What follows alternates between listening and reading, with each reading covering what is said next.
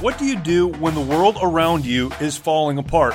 It's amazing to me how many people are breathing air. They're going about their business and doing the things you're supposed to do. But if you really ask them, they know that on the inside, they are spiritually and emotionally and relationally dead.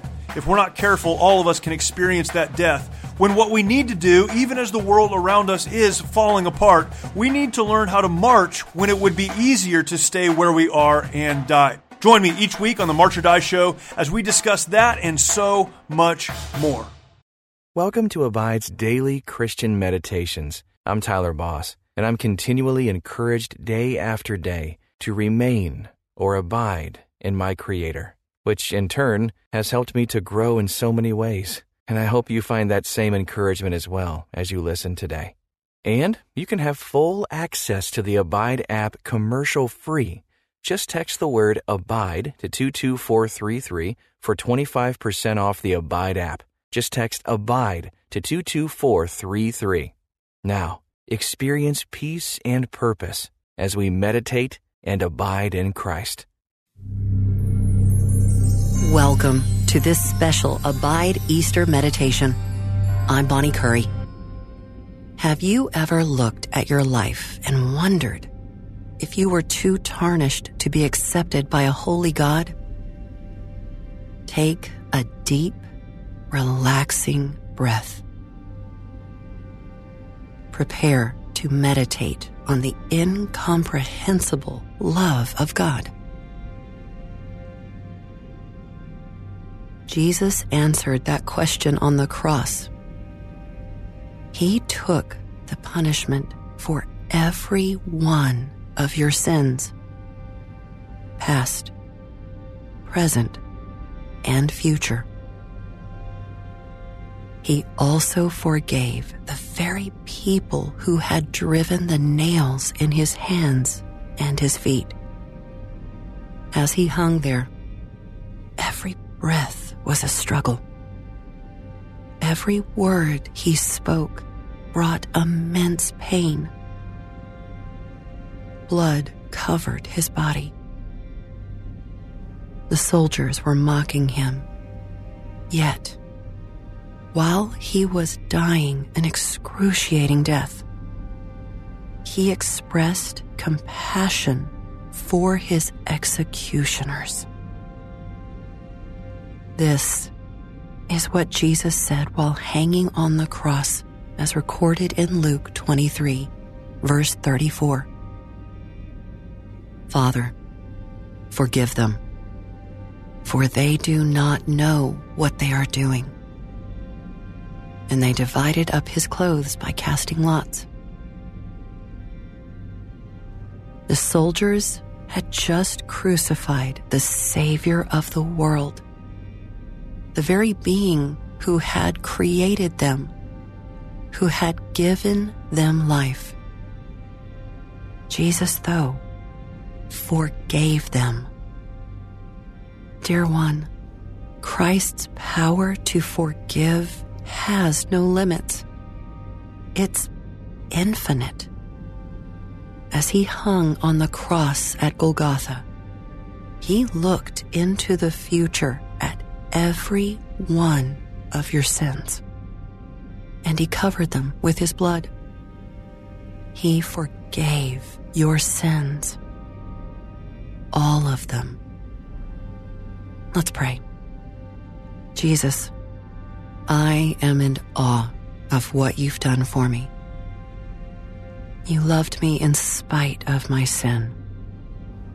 You died on the cross for me, even though you knew that I would, at times, reject you. Thank you for your grace and mercy in my life. Thank you for pursuing me. Thank you for loving me when I was unlovable.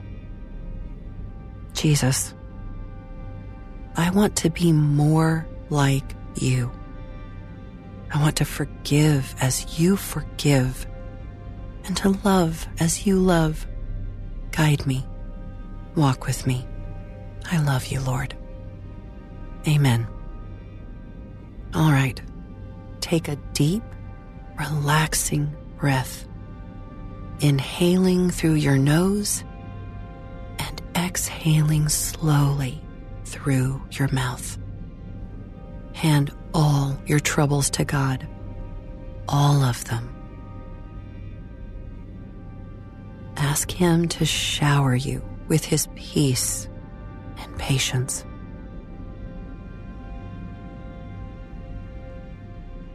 Perhaps the story of Jesus forgiving others reminds you of someone you haven't forgiven. Or maybe there are other sins you need to confess to God. Confess your sin to your Creator.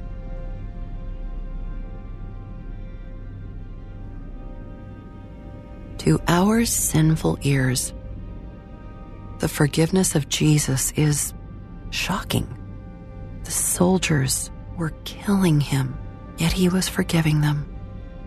His words were directed at the soldiers, but they were meant for you too. Listen as I read Luke 23, verse 34 in the New International Version. As I read this, imagine Jesus saying these words about you. Jesus said, "Father, forgive them, for they do not know what they are doing." And they divided up His clothes by casting lots. Let me read that again. As I do, ask God to illuminate a specific word or phrase that applies directly to you today. Jesus said, "Father, forgive them, for they do not know what they are doing." And they divided up His clothes by casting lots. What did you hear? Spend a few moments now meditating on what stood out.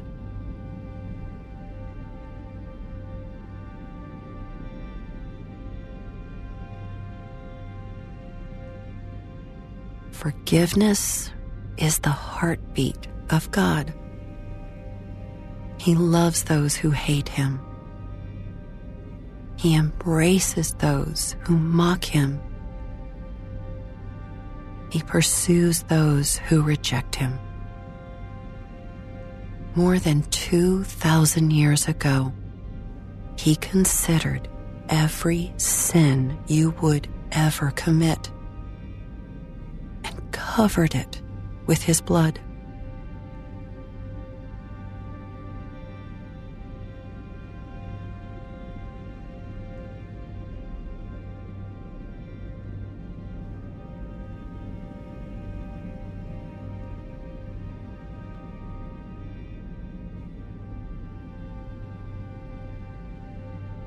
Listen again as I read Luke 23, verse 34 in the New Living Translation. Jesus said, "Father, forgive them, for they don't know what they are doing." And the soldiers gambled for His clothes by throwing dice.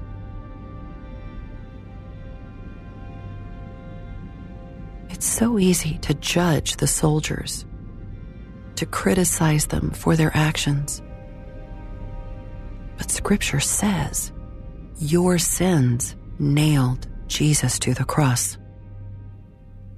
Let's travel back in time to that day on the hill of Golgotha. Let's imagine you were one of the soldiers. As we enter the scene, it's a gloomy, overcast day in Jerusalem, with 4 or 5 dark and intimidating clouds slowly crawling across the sky, as if they're watching the events below. You and about a dozen other soldiers are standing atop a large, dust-covered hill in Jerusalem, waiting to perform your duty. The soldiers are chatting and playing games, Off in the distance, the sound of thunder echoes across the valley.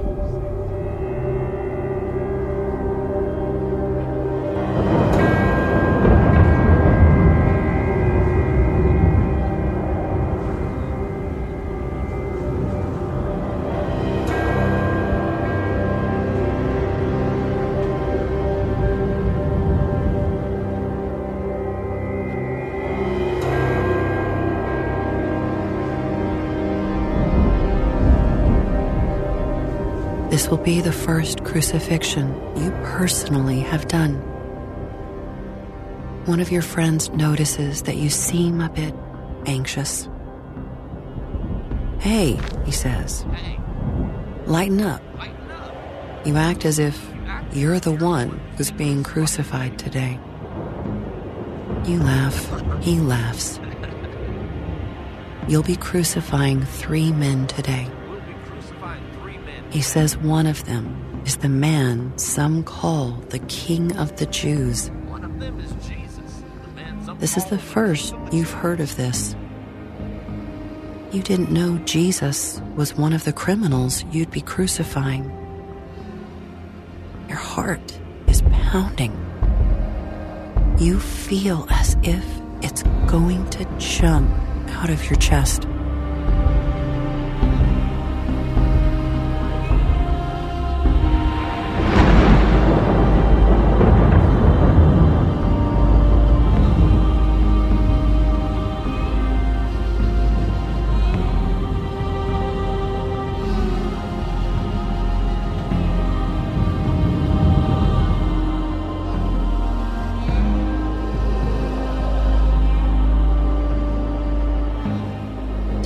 Have passed.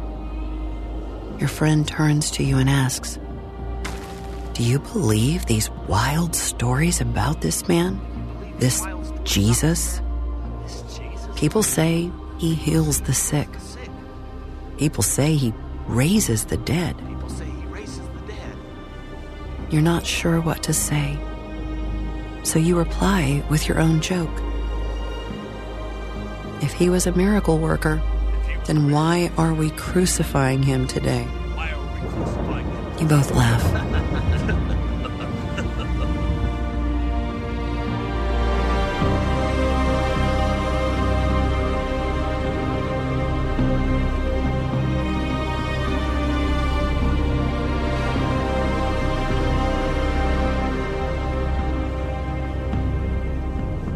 Just then, your commander yells at both of you. Get ready. They're coming. Down below, you see the soldiers guiding the 3 criminals toward you. Each of them is holding a beam of wood. One of them is wearing a crown, bleeding profusely. Your commander looks straight at you and barks in a loud order. "You're nailing the Jewish king to the cross." You're nailing the Jewish king to the cross. Jesus is struggling to breathe. Already, he seems to be on the verge of death. One of your friends spits on him, curses him. You begin your task by picking up a nail and a hammer. You grab his right arm and hold it firmly against the beam. You notice he's not resisting. You place the nail just above his wrist. You begin nailing Jesus to the cross.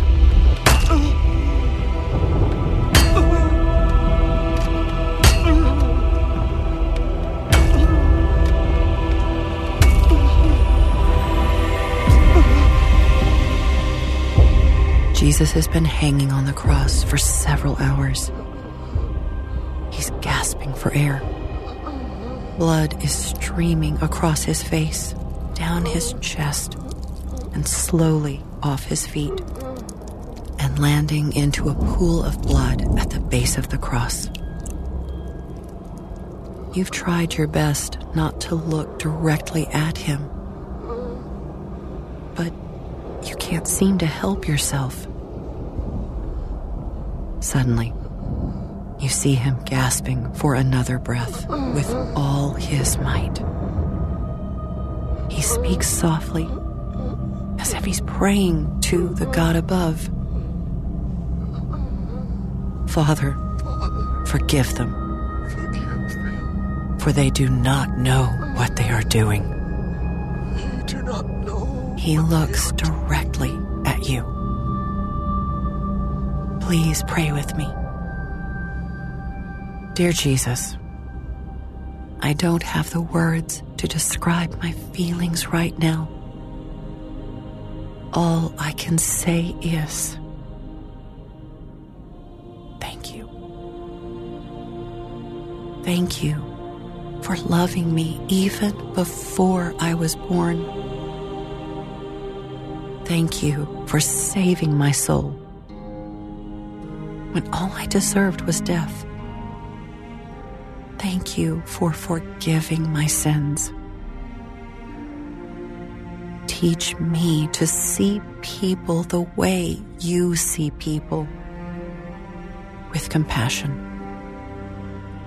Guide my path. Help me to shine your light wherever I go. It's in the precious, holy name of Jesus that I pray. Amen. Your sins are forgiven, all of them. This week, walk boldly with the peace and joy of Christ. And when you're wrong, practice the forgiveness of Jesus. Until next time, may you abide in Christ.